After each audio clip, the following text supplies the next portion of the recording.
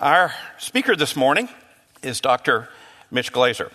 Mitch is a grace missionary since the 1980s and was born in a New York Jewish home and trusted in Jesus as his Messiah in 1970. He now serves as the president of Chosen People Ministries, one of the oldest and largest messianic missions in the United States. Shalom, y'all. Well, whatever I do, I'm not going to talk about the Aggie game I went to yesterday. No way. No, it was great. It was great. It was great. We won, you know. Well, I'm glad you enjoyed the videos, and I pray that you'll be encouraged to share the gospel with Jewish people. You can see, obviously, Jewish people are coming to faith, and so it's exciting. So I'm Mitch Glaser, and I've been a Grace Bible Church missionary for many, many years. In fact, my first time speaking here was in 1975.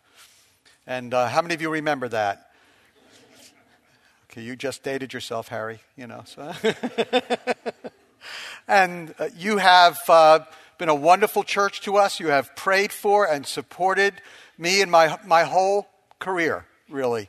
And all the way through raising our children and putting our children through. Some of you, college, you didn't pray hard enough. There was a little debt, but God has really knitted our hearts together, and I'm so delighted to be part of the Grace family. And so I praise God for you, and Zahava and the girls send their love.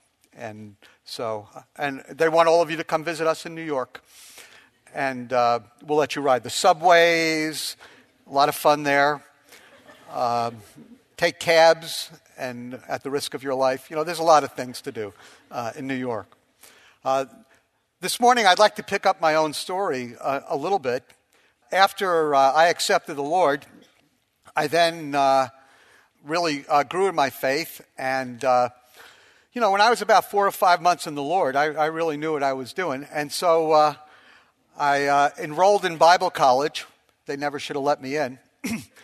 And I went back to the East Coast to go to Bible college and to share the good news with my mom and with my dad.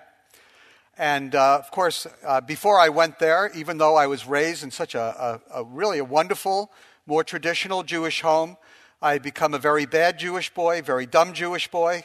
And then Jesus saved me, transformed my life. And I went back home to announce the good news to my folks. And we sat down, and I'd been trained in the Jesus movement. And again, I was an evangelist. I was well trained at 4 or 5 months old in the Lord, and I used everything I knew. And I looked at my mom and looked at my dad, and we had this awkward conversation about what I was going to do. And I was coming home, and I just really knew it was the right time to tell them the truth. And I just said, "Mom, Dad, you're both going to hell." Is that wrong? But Jesus can save you, and by the way, he's coming back any moment. And so my mom began yelling at my father, and she said, "You didn't raise him religious enough." My father yelled at my mother and said, "You raised him too religious," which was fantastic because I had time to think. And then we went through all the rules about me staying in the house, and then finally, which none of them would work, so I was going to leave the next day. And so finally, I said, "Mom, can't I just have one shot telling you why I believe what I believe?" And she said, "You have one shot, but here are the rules. No New Testament. You can't mention Jesus. And she already knew that part. And no crosses." I don't know what she thought I was going to do with the crosses. Okay. So we sat down, and I took out my heavy gun. So I took out Isaiah chapter 53. And I began reading it to my mom, who fell asleep at verse 8. And I shook her and I said, "Mom, how could you fall asleep?" She said, "I told you not to mention Jesus, not to mention Christianity, and not to read the New Testament." I said, "Mom, that's not the New Testament." I said, "That's our Bible. Isaiah is one of us." She said, "I don't care." And she said, "You had your chance, that's it." And then years went by, and And just to give you an idea of what kind of home she was from and I was sort of raised in, when my grandparents found out I was a believer, they never talked to me again. My grandparents, they loved me. I loved them. And so it was very, very, very difficult. And my mom felt that as a loyal Jewish person, not because of what she knew about Jesus, but because of the quote-unquote persecution of the Jewish people by quote-unquote Christians. Over the years, she just felt that as a loyal Jew, she could not consider Jesus, and certainly she didn't want to encourage me. And so we began praying and praying and praying. Well, after a short time, my mom was told that she had colon cancer. And I had already lost hope, being honest, of my mom ever coming to faith. No matter what I did, she wouldn't give me a shot. I mean, I was a good, tricky missionary. I knew what to do. I put tracts in the bathroom, and you make sure she gets Messianic books without a return address and things. I did everything. But I had lost hope, and really I'd lost my burden because she beat the burden out of me. And I needed encouragement. And where else do you find encouragement but in here? So take out your Bibles, turn to the book of Romans. We're going to be looking a little bit at Romans 9, a little bit at 10, a little bit 11. But before we do this, I want to tell you something that took me about a year to discover. And maybe you know this already. Well, let me take a test. How many of you know Jesus is Jewish? Raise your hand. Okay, good. All right, that's good. But what I found out, which was startling, was that St. Paul was Jewish too. Doesn't sound like a Jewish name, does it? And so when you read the book of Romans, you have to read it understanding that the man who wrote it was a rabbi. He was Saul of Tarsus. He was Shaul. And so you have to look at Romans through Jewish eyes and not as if Paul was some kind of Catholic priest that converted to Protestantism in the early part of the Reformation. Okay? So in Romans 9, Paul talks about this burden that so many of us get beaten out of us, whether we were on short-term mission trips and fell in love with a Muslim person or a Hindu or a Taoist or a Jewish person or some rank-and-file ex-Christian of one shape or another. And, when they stop listening to you, you put up defenses because nobody in their right mind wants to be continually rejected. And so I didn't want my mom to keep rejecting me, so I would make excuses to my friends. How can we pray for your mom? I said, pray all you want, but, she doesn't let me in, and she doesn't want to listen. And the fact of the matter is I had the burden beaten out of me, and it happens. But Paul had an incredible burden, even from those that were literally, physically trying to beat it out of him. So in Romans chapter 9, Paul says, verse 1, I'm telling the truth in Christ, in Messiah. I am not lying. My conscience testifies with me in the Holy Spirit. And here's the heart of missions from the Jewish rabbi. He says, I have great sorrow and unceasing, unrelenting, never-ending, always all-encompassing grief in my heart. In other words, you can imagine Paul going out and preaching among the Gentiles and having great fruit for his ministry, coming back to his tent at night, maybe lighting a candle and laying down and reading his Hebrew scriptures for a little bit, and then just musing with the Lord and saying, thank you for the great fruit among the Gentiles, but what about my own people? What about the people that you promised the very Messiah that I preach? Why is it that my own people do not believe in their own Messiah? I have great sorrow, pain. It hurts. And unceasing grief. In fact, look at the next passage. Paul says, for I could wish that I myself were accursed. The Greek word anathema. I wish that I could be accursed, separated from Christ, the Messiah, for the sake of my brethren, my kinsmen according to the flesh. In other words, Paul really puts it to us, doesn't he? He says, if I could step into hell so that a Jewish person could take my place in heaven, then I would do it. So he has grief in his heart constantly. He has sorrow and pain in his heart. He imagines that if he could step into hell so that someone could step into heaven, he would do it. And Paul had a burden, even though people were rejecting him. And God began speaking to me about having this kind of burden. Do you have this kind of burden? I'm asking. It's not rhetorical. Do you have that kind of burden? Now, I have to inform you that Jewish people are really, really good at guilt. I have a master's degree. And I learned it from my mom. And so you don't have to feel guilty about wanting to go to hell so that somebody can go to heaven. The good news is somebody's done it already. You don't have to do it. One man for all time, for all people, stepped in and endured hell so that all of us could enjoy heaven. Isn't that good news? That's the gospel. But this is the way Paul was articulating his burden. And so if someone has tried to knock the burden out of you, grab hold of God and ask God to break your heart. So we found out my mom had cancer. I had given up hope, and I said, God, break my heart. Help me to believe that something can happen here. And slowly but surely, God began touching my heart and my life. And it's really important that this happens, because you can't go anywhere with your witness unless you have a broken heart. So you have to ask God to do that. Is there somebody who's holding out on you? Someone you love deeply? Someone that you've become sort of more resilient towards, and you're not going to allow their rejection to get to you? Forget it. Ask God today to break your heart. And when your heart is broken, then you pray. So look at chapter 10, verse 1. Brethren, Paul writes, my heart's desire and my prayer to God for them, for the Jewish people, is their salvation. And so when God breaks your heart, you can't help but pray.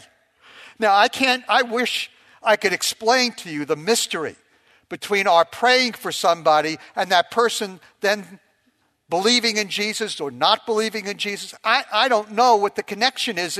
It's a mystery. Prayer is a mystery to me. But I know that God told me to pray. And so I have to trust God and pray. But you can't pray unless you have a broken heart. On the other hand, one of the things that really helped me is I began praying for my mom, and then God began breaking my heart. I think people were praying for me that I would pray. Sometimes you have to pray for others to pray. Because when you begin praying, it transforms you, because you start looking at the situation, at the person from God's vantage point rather than your own human vantage point. And when you see your beloved long-term holdouts from his vantage point, then you know that nothing's impossible. You know that God can reach and touch any human being. And so when you begin seeing it from God's perspective, then you can pray with sincerity and fervor. And so we began praying for my mother, and we sent out the prayer list, and even at Grace you were praying. Everybody was praying for my mother. So much so that I even began being encouraged, believing that God could do something with my mom. And so, chapter 11, verse 5. Not only does God want us to have a broken heart, not only does God want us to pray, but God wants us to have hope. Hope is like gold, just like gold. I remember one little incident with my mom. She knew that I preached in churches on Sunday, but tried to ignore it. And it's amazing how many mothers of Jewish believers call their kids at like 10:30 Sunday morning. And so I had two meetings that I was speaking to morning and night in New Jersey, and I was visiting with my mom, and she said, so what are you going to do tonight? I looked at her, she says, that's okay. I don't need to know. She said, can I ask you a question? Why did you give up being Jewish in order to become a Christian? I almost fell off my chair. It came out of the blue. I said, I didn't. She said, yeah, that's what I thought. I said, any more questions? She said, no. That was it. But when you don't have hope, you get stunned by these questions or opportunities. You need hope. Paul writes about this hope in Romans chapter 11. He knows that he should have hope because he was Jewish and he believed in Jesus. Has God rejected his people? No, may it never be. I'm Jewish. I'm an Israelite of the tribe of Benjamin. God has not rejected his people. And then Paul, like a good rabbi, tells the story of Elijah on Mount Carmel, which I call the Old Testament version of the gunfight at the OK Corral. It's a very simple story. And so Elijah gets the prophets of Baal up on the mountain of Mount Carmel, and he says, okay, you make an altar here, I'll make an altar here, and whoever has the real God on their side, that person will take up that sacrifice, and then we'll all follow that God. Elijah says, okay, that's fine, you guys go first. And so they dig an altar, and they scream out all day, and nothing happens because idols can't make fire come from heaven. And then Elijah, who I think may have been born in Brooklyn, gets up, digs an altar, digs a ditch, pours water in the altar. At the hour of prayer, cries out to God. From heaven comes fire, consumes the sacrifice, and leaves a crater on top of Mount Carmel.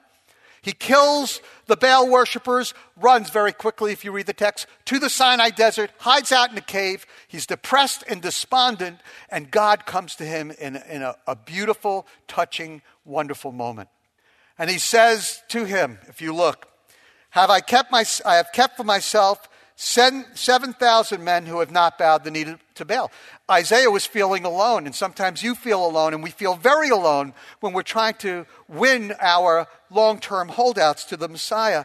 And Paul, being the good rabbi who knew how to take an Old Testament text and apply it to a situation, says, in the same way there's come to be at the present time a remnant according to God's gracious choice. Good news. Elijah, you're not alone. And I want you to know that it took time, but I began believing that even my mother could be part of that remnant. And I believe that even one of your loved ones, especially one of your Jewish friends, can be part of that remnant.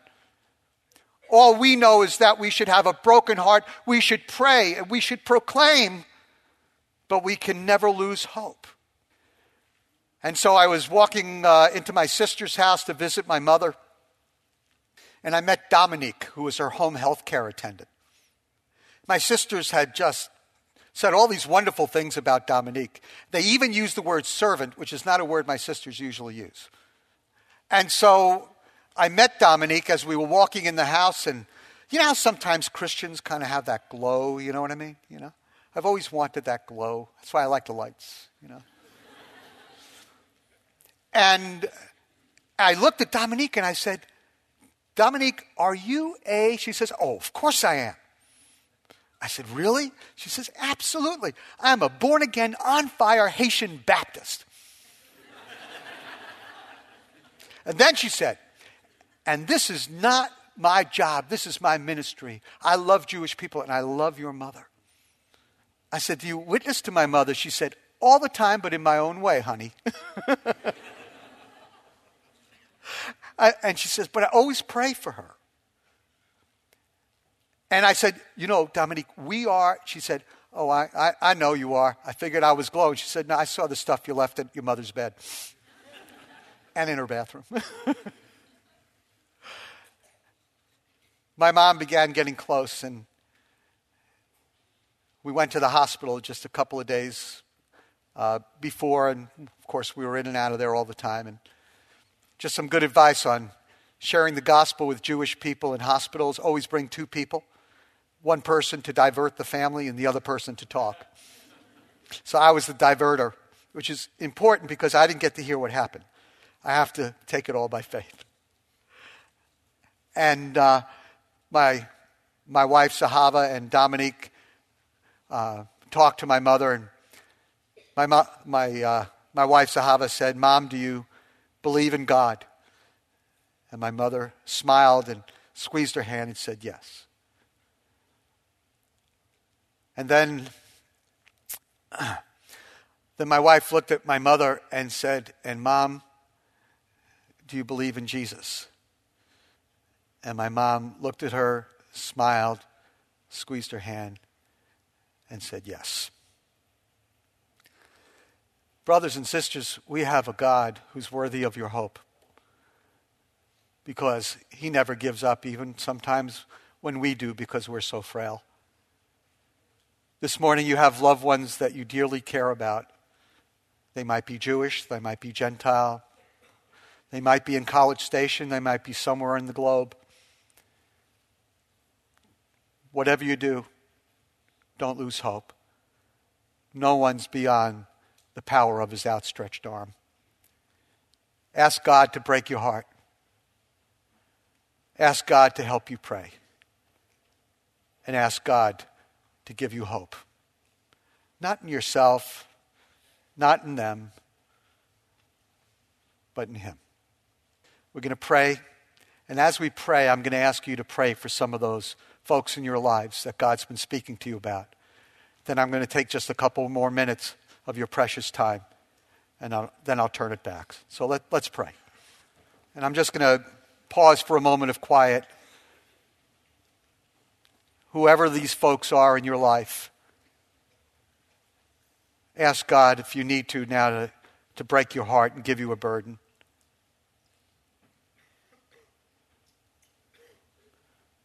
Would you pray for them? Pray for yourself, that God would give you the strength to keep praying.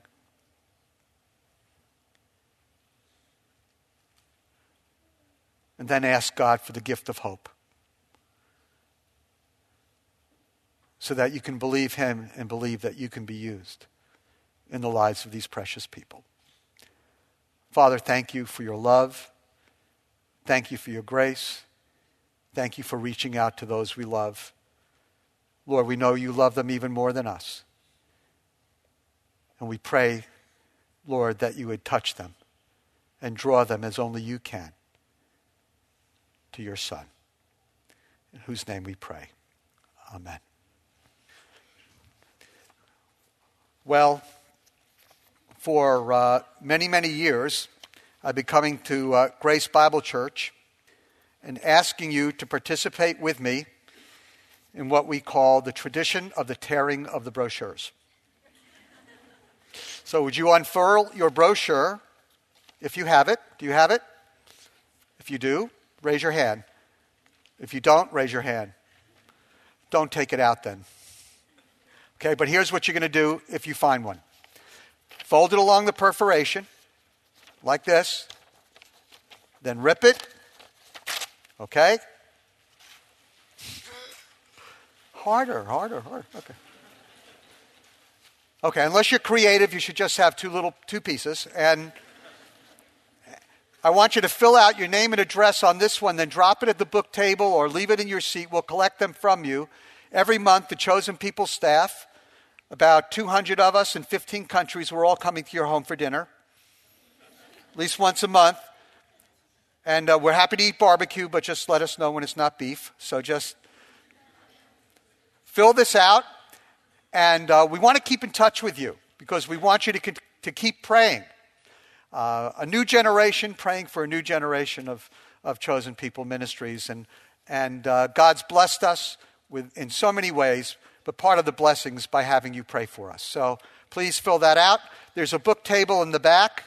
I can recommend lots of books. But let me tell you about two very, very important books. This one's How to Introduce Your Jewish Friends to the Messiah. This is a missions conference. And more than anything in the world, I want to see the Jewish people in College Station hear the gospel. And so this will help you. So that'll be in the back. And then if you find people interested, then you can give them this. And this is Isaiah 53 Explained. It is an evangelistic book on Isaiah 53 that I wrote, and I hope that you'll be able to give this, to read it, and then give it to Jewish people who need to know the Lord. By the way, it works with Gentiles too. So, So feel free to do that. Why don't we pray together? Father, thank you again for your love and grace. Thank you, Father, for all that you've done in our midst. And I pray that you'll stir our hearts for you and for our loved ones and our friends. Help us to be your instruments of grace, that we might reach out in the name of Yeshua, Jesus the Messiah, in your power, and be used of you to touch their lives for the gospel. We pray in the wonderful name of Jesus. Amen.